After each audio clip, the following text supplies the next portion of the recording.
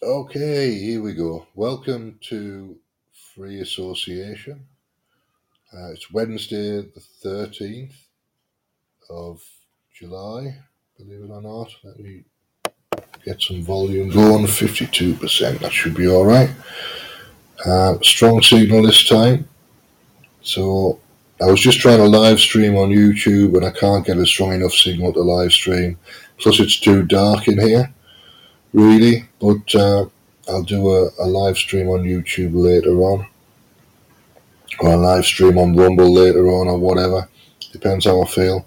I've got to take the laptop to a spot where I can get public Wi-Fi to be able to do that, because the Wi-Fi in here is terrible. The signal, I'm using a hotspot on my phone, and it's not good enough for live streaming. It's way too many dropped frames. So I'll do that a bit later on. So for the minute, I want to catch up on the Tory leadership election by seeing what's happening via the BBC. Let's have a look at the BBC first.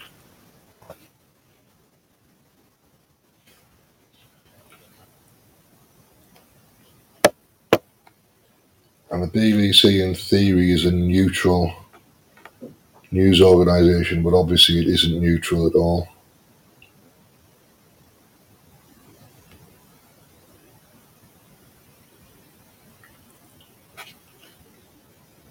And it looks like the headline is Sri Lanka. President flees country on military jet.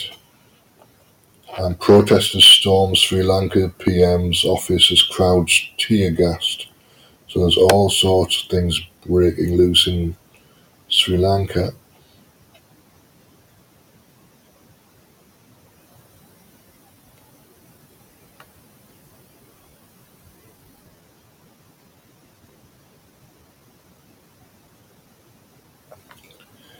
I wanted to focus primarily on the Tory leadership battle. So let's have a look. There's an article here. It's about an hour old, so it's been updated an hour ago, so it should be pretty current.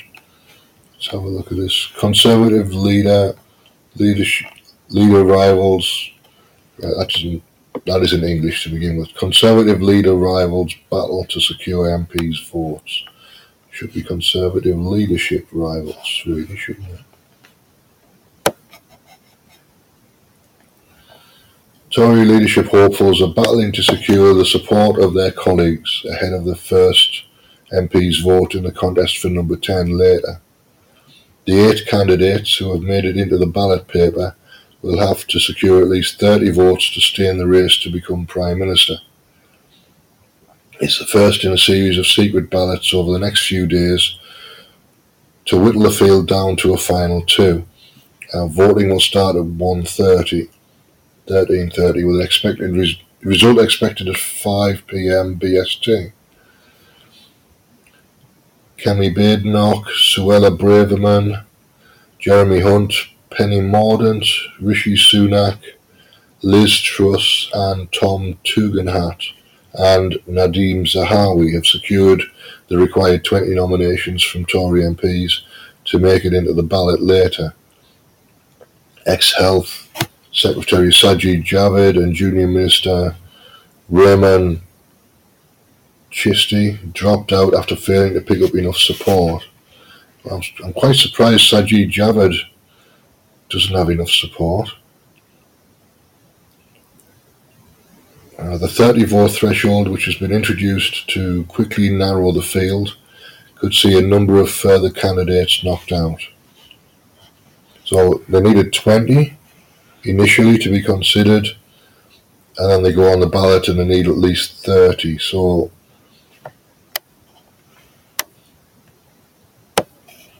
this is to get they're trying to have a quick vote, and they're saying that the leader will be announced at the beginning of September, the 5th of September, I think they said.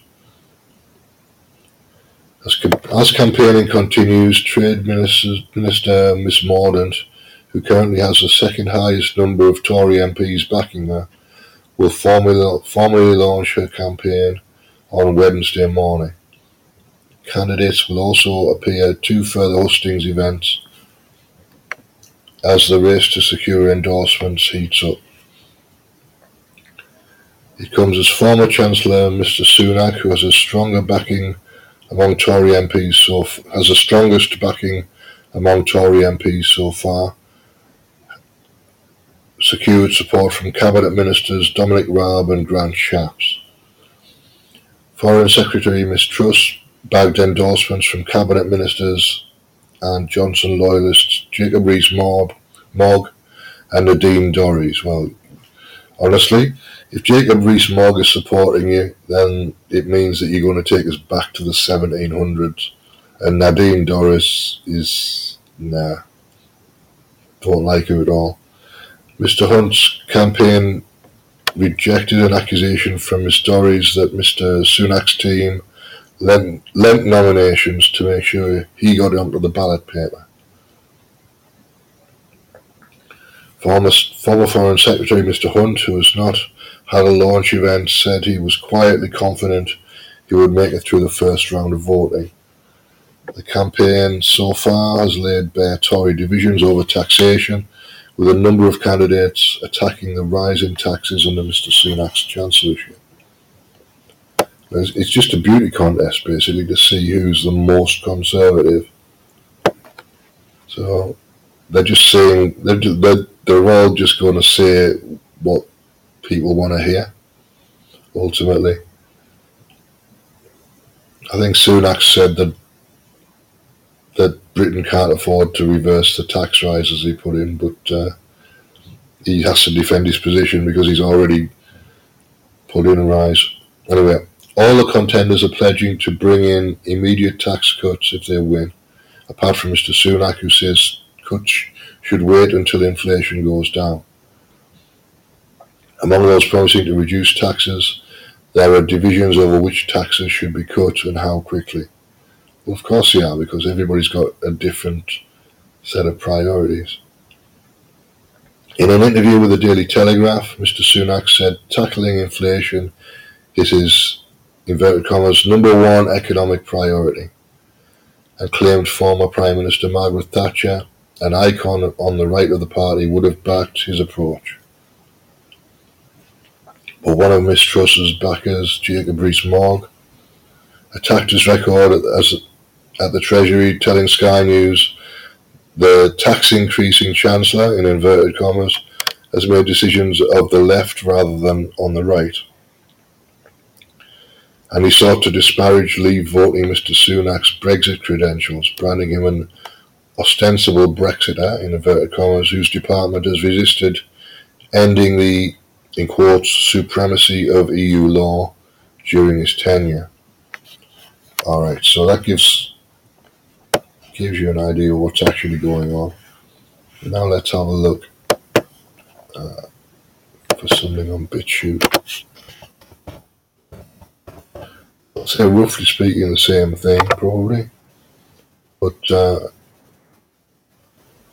I'll pick a clip from GB News and see where we go from there. So, the news and politics section on BitChute.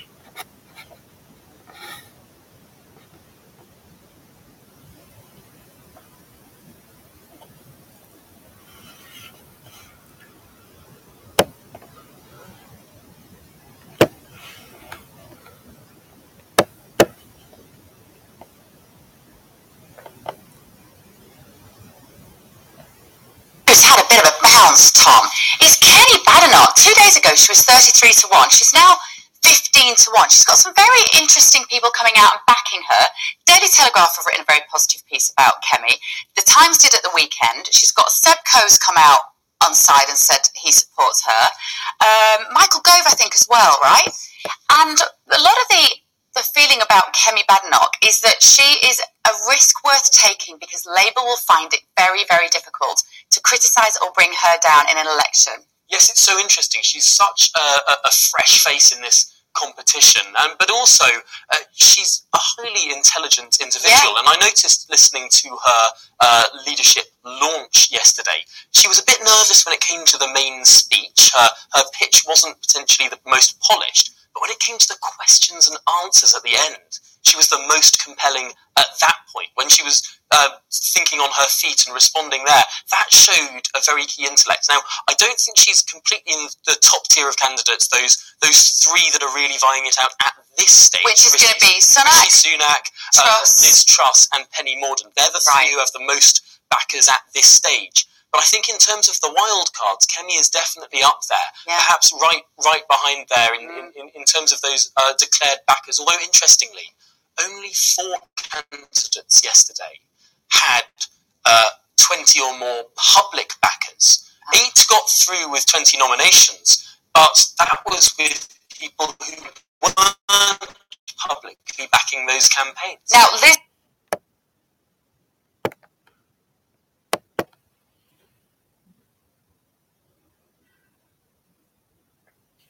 Let's move on to how today is going to play out. Well, shortly we're going to see the official launch of Penny Mordaunt's campaign. That's at 10:30 this morning.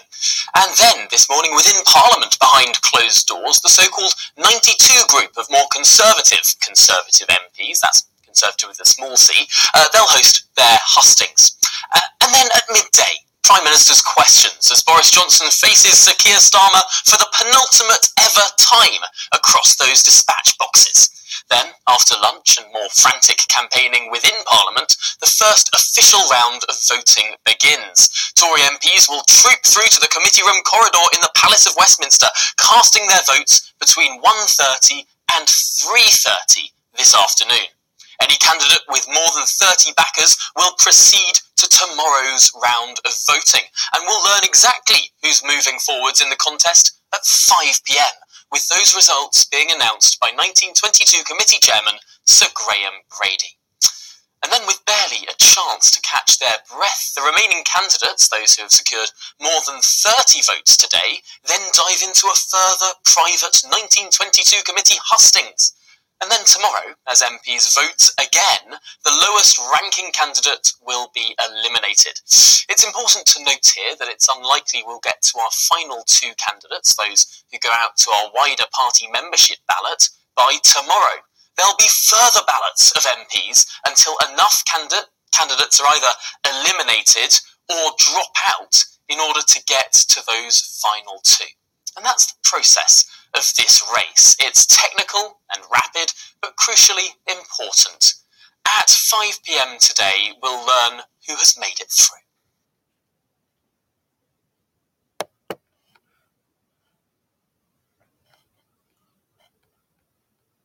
Sunak there launching his campaign yesterday. Well, one of those high-profile backers of Rishi Sunak's campaign is the former chief whip turned COVID rebel, Mark Harper.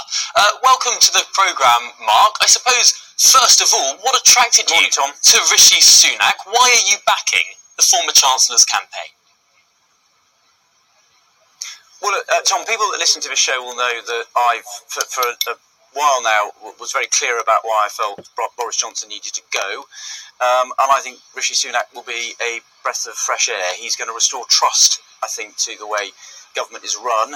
I think he's got very sound, solid economic policies, as you just heard there in that clip, about being honest with people about the challenges facing us. And I think he appeals to voters across the whole United Kingdom, Leave voters, Remain voters, people in the north, people in the south, to help bring the United Kingdom together. So that's why I'm backing him.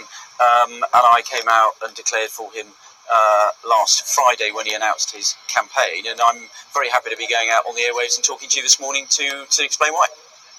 It's interesting listening to this pitch about being sort of this fresh face, relatively unsullied, and all the rest of it. Because, of course, Rishi Sunak has been at the centre of government policy for the last 2.5 years. Would he really represent a change from those years, as he has been really at the core of Downing Street, at the core of the economic policy, at the core of the last government's political operation?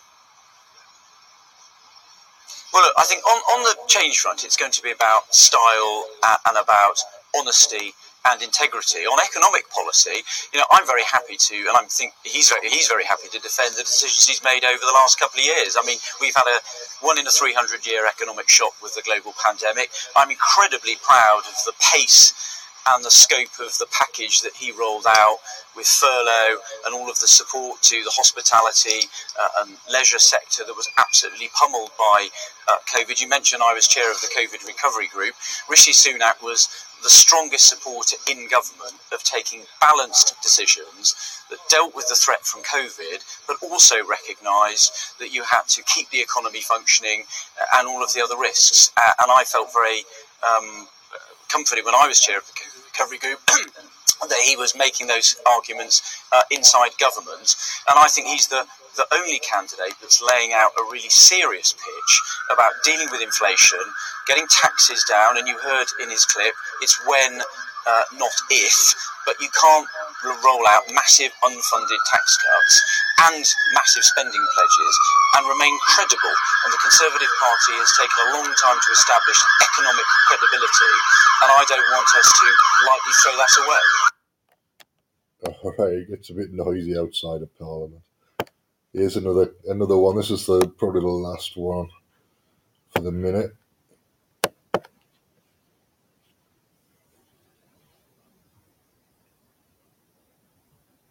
Former Tory leadership contender in and of himself, David Davis. But Penny Mordaunt doesn't just boast David Davis, she also can boast some of the newer MPs as well. This is a campaign that has 26 declared MPs as things stand, although that number was at 26 yesterday. It has no doubt risen now. David Davis, of course, declaring yesterday for Penny Mordaunt, and I'm delighted to say that David Davis can join us now from College Green outside Parliament. Welcome to the programme, David. I suppose, first of all, why did you choose Penny Mordaunt? What is it about the former Defence Secretary, Penny Mordaunt, that, in your view, makes her next Prime Minister? Well, this is an incredibly important election. Whoever deals with it is going to have to take over from a party in some disarray and is going to have to face some of the hardest problems a modern Prime Minister's faced, particularly stagflation, high inflation, low growth, right? Firstly, she has to pass an integrity test in my mind. All the candidates have passed an integrity test in my mind. This is one of those occasions where we can't have another scandal in the next year. She, apart from herself being, as it were, clear of those things, she's also, like me, we've talked about it before in office, favours a much cleaner approach to politics than we've seen historically. You know, we've got all sorts of scandals over money and God knows what. And so we're in the same place. So that's a clear pass for her. Secondly, the question of courage and clarity of vision, if you like, and competence. She's experienced. She's had 2 different cabinet posts. She's been in the cabinet and in government generally for a number of years. She's worked alongside me, so I can make my judgments from reality, seeing her in action. And the starkest of those was the great showdown at Chequers, that arguably the cabinet meetings have more effect on the history of the country than any other, when Theresa May tried to push through her vision for Brexit against mine. And Theresa May, the Prime Minister, and 20 other cabinet members wanted to go one way. Penny was the fiercest, strongest, clearest arguer in the other direction, in favour of proper Brexit, where we are now, really, the direction we're going now. And she wasn't just brave, she was incredibly articulate. Now, I picked that out as a single example, but it's been repeated time and time again in all my meetings with her in government over the years. So she's clearly up to the job. She's clearly got the guts to do it. She's clearly got the competence to do it. Finally, we are arguing about the vision of the country. I mean, you've got Rishi making his argument for, as it were, more of the same, and virtually every other candidate arguing for lower taxes, for a variety of things. Now, it's wonderful this for someone like me. I mean, John Redwood and I and a few others have been the sort of lone voices for tax cutting and inflation control over the last couple of years. Nobody else has. Now all of a sudden everybody is bidding for the lowest possible tax. Penny's got a much more thoughtful approach. She wants to see tax cuts. She wants to see us competitive with the rest of the world. She wants to see us turbocharging our growth rate. And that's not just taxes, that's innovation and incentives and all the other things that are necessary for this. And she's got a proper vision there. Finally, like me, she's a reserve soldier, a reserve naval officer in her case. She's patriotic. She believes in her country. She believes in the standards and approach of her country. Historically, which thinks like me, we're one of the greatest nations in the world. That package for me, when I eventually sat down and went through it all, was overwhelming. And I think it's overwhelming too for the party in the country, and I hope it will be for the party in the House. All right, there you go. See, I don't really know very much about Penny Mordaunt. I'm going to have to do a little bit of research, but I'm sure there'll be plenty of material readily available along the way if she gets through. Liz Truss is a bit of a nightmare. So Rishi Sunak and Penny Mordaunt on a joint ticket maybe in the end. I don't know how that would work internally. They must have worked together at some point. Because he was Chancellor and she was Business Secretary or whatever it's called now. Hi Woody, welcome to the room. Thanks for coming in. I'm just working my way through some BitTube clips. It's going to be a busy day for the Tories again. And I'll do another show later on, but I'll see if there's anything else on the GB News channel it's worth playing. Anything about Sri Lanka, or it's mostly Tory party politics. But I'll just have a quick look and see if there's anything else.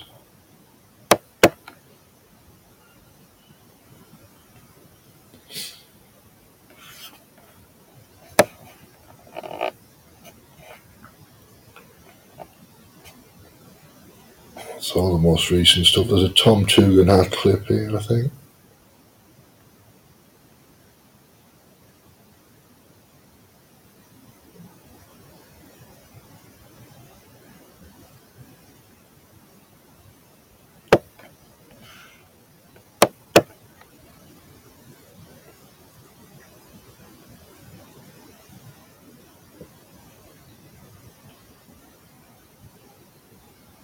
Himself forward, the horse trading that is going to go on, and one suspects that some people say to others, you can have my votes, you can have my support if I get a place in your cabinet.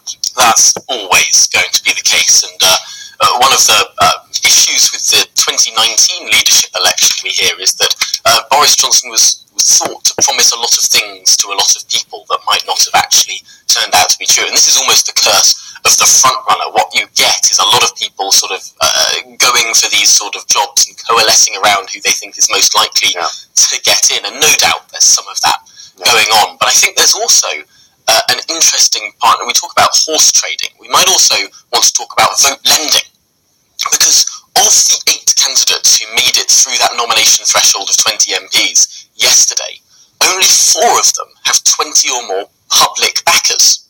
The other 4 don't have 20 or more public backers, so either there are some MPs who are backing them very, very privately, or what might be going on is some larger campaigns are sort of lending votes through to other campaigns to try and knock out rivals and make the debate more favourable to them, if you see what I mean. So there's definitely some tricks going on. One thing that I noticed yesterday as I attended Rishi Sunak's formal launch event at the QE2 Centre, someone standing in the corner of the room there was someone who was working on Boris Johnson's 19 campaign, and that was Gavin Williamson, one of the great organisers of the Conservative Party, former chief whip, of course. So where is Gavin Williamson now?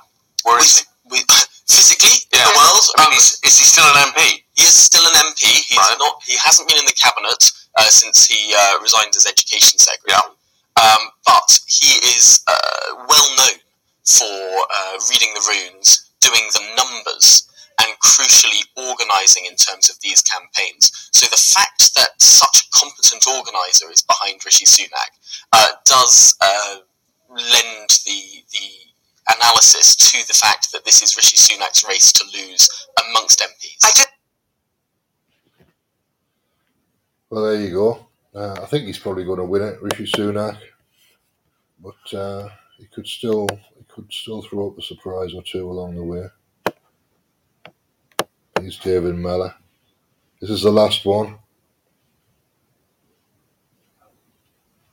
problem with Kemi Badenoch then? I haven't got a problem with Kemi Badenoch. I'm sure she's very good.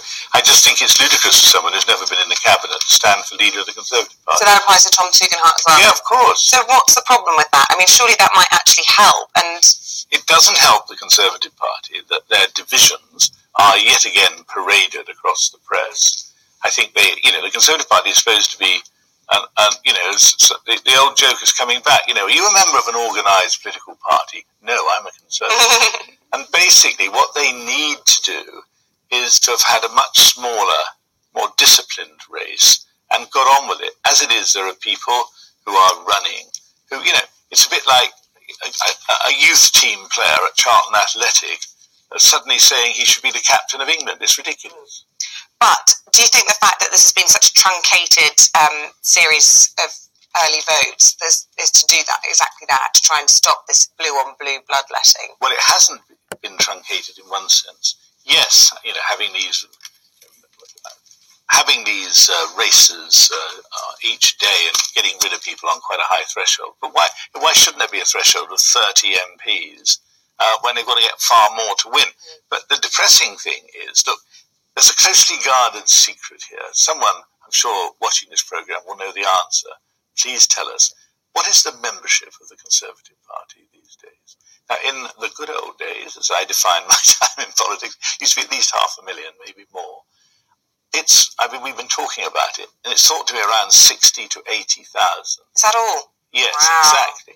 And then you get all the golden oldies, the sort of people who deplore the death of Queen Victoria. And basically, the trouble is, once you get to the last two and you give them the vote, you can be absolutely certain it'll be the most right-wing one that will get it. And the question has to be, is the most right-wing person, given they're all right-wing in different shades, is that going to be the right person? And but who is the most right-wing? Well, I would have thought that Truss would put herself forward as... She's the most right-wing, but who would be the best person, do you think? Well, look, if you can discount all this undesirable stuff about, being the kept man of his father-in-law, I think Rishi Sunak would be the best. Because you see, look, what offends me is I had a spell as Chief Secretary of the Treasury, and it's grown-up economics. To hear these people talk about tax cuts, as if a tax cut is like putting 10p on the amount of money you pay on a pension or whatever.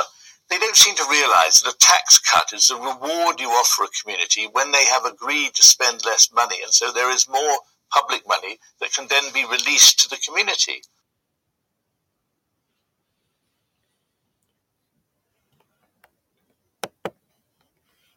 Right, that's pretty much it. I think I've been through all the GB News clips. I'm going to have a look on YouTube for something about Sri Lanka.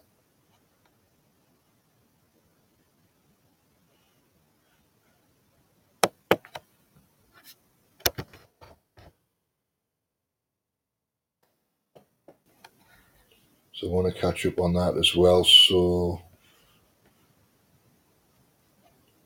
there's some excitement going on, I know that much. And some tear gas being used on the crowd.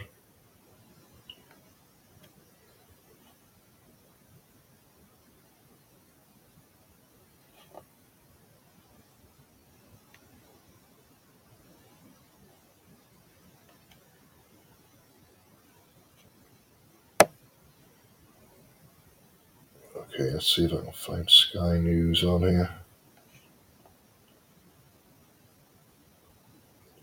There's the BBC.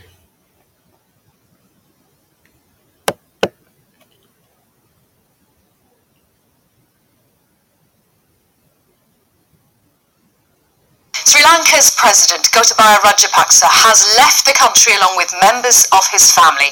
It follows months of mass protests over the economic crisis the island is in. His formal resignation is expected to be announced possibly within the next half hour. The BBC understands the president's military jet has landed in Male, the capital of the Maldives. He'd been in hiding after protesters stormed his residence on Saturday. Our South Asia correspondent, Rajini Vaidyanathan, sends this report from Colombo. Many Sri Lankans feel that leaving is their only option. In a crisis defined by endless waits, Hundreds queue for passports. A chance to leave their troubled homeland in search of something better. Many trying to make it to the Middle East. Like Vasana, who's hoping she'll find work as a cleaner to support her 6-year-old. How do you feel about wanting to leave Sri Lanka? உங்களோட மனசு என்ன இருக்கு? மனசு இங்க தான் இருக்குது. Your heart is in Sri Lanka. சாப்பாடுக்கு தான் ரொம்பவே கஷ்டம்.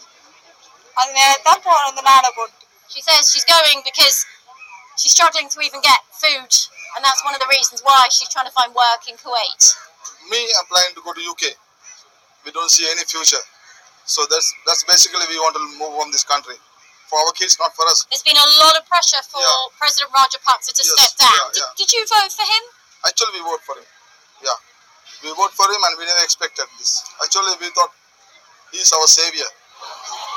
And it's not just these crowds who are trying to leave the country. The very people who are blamed for creating this economic crisis, President Gotabaya Rajapaksa and his family members, are also trying to flee the island.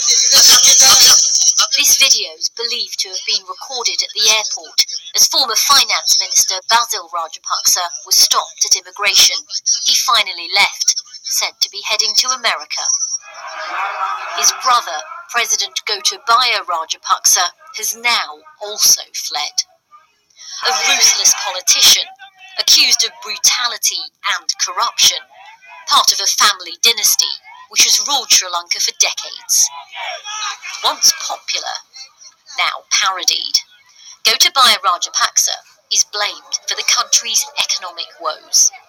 He's brought this country to its knees. We have no food to eat. We have no food. The basic human necessities are missing. And that's thanks to these people and this one family which has been basically draining all the sources of income that we have. Lining up for a peek inside the presidential palace. Days after Gotabaya Rajapaksa fled his home, he's now left the country. Rajini Vaidyanathan, BBC News, Colombo. Well, let's talk to Anbarasan Thirajan, who's live for us in Colombo, and there must be many questions, Anbarasan, about how he was able to leave. The Sri Lankan Air Force issued a statement a short while ago saying that as an executive president, he had the authority to use a military plane, and which he used to land in the capital of the Maldives, Malé, last night. And there are questions how he was allowed to go, but then immigration authorities were saying that as they cannot stop a president, but they can stop anyone else. But now, the protest site behind me, they're full of people. People have been coming since morning after hearing the news that Mr. Rajapaksa has already left the country. As of now, you don't have a president for this country, and various political leaders, including Prime Minister Ranil Wickremesinghe, are trying to find out what steps can be taken, how the government can be restored. And the main road along this goal-faced green, where you see hundreds of people have been coming, and in the last few minutes, we also hear that protesters have gone to the residence of the Prime Minister, and the police were using batons to disperse them. So there could be more violence today in case if the political change is not acceptable to the protesters behind me. And there are also chances of police imposing a curfew, but these needs to be confirmed. But at the moment, the protesters behind me, they are celebrating.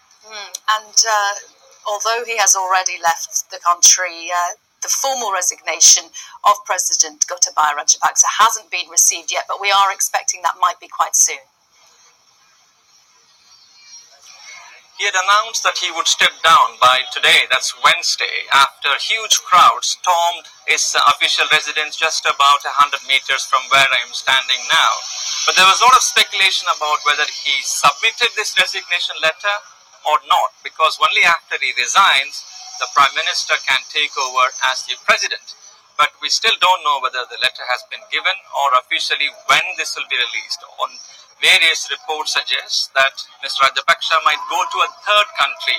He may not stay in the Maldives itself. But what brought these people is the issue of cost of living, which is affecting many countries around the world. That started as a protest against escalating prices and the allegations of mismanagement of the economy. Now that has forced the President Rajapaksa to step down. The previous Prime Minister, his elder brother, was also forced to resign in April. And the current Prime Minister, we don't know how long he's going to stay in power. So this is causing a lot of political instability, making it difficult for the country to ask for international assistance to come out of this crisis. And Barasan, in a very lively Colombo, thank you very much. And Barasan Ethirajan. Okay, that actually is the last one I'm going to play. That's enough. I've caught up on Sri Lanka now.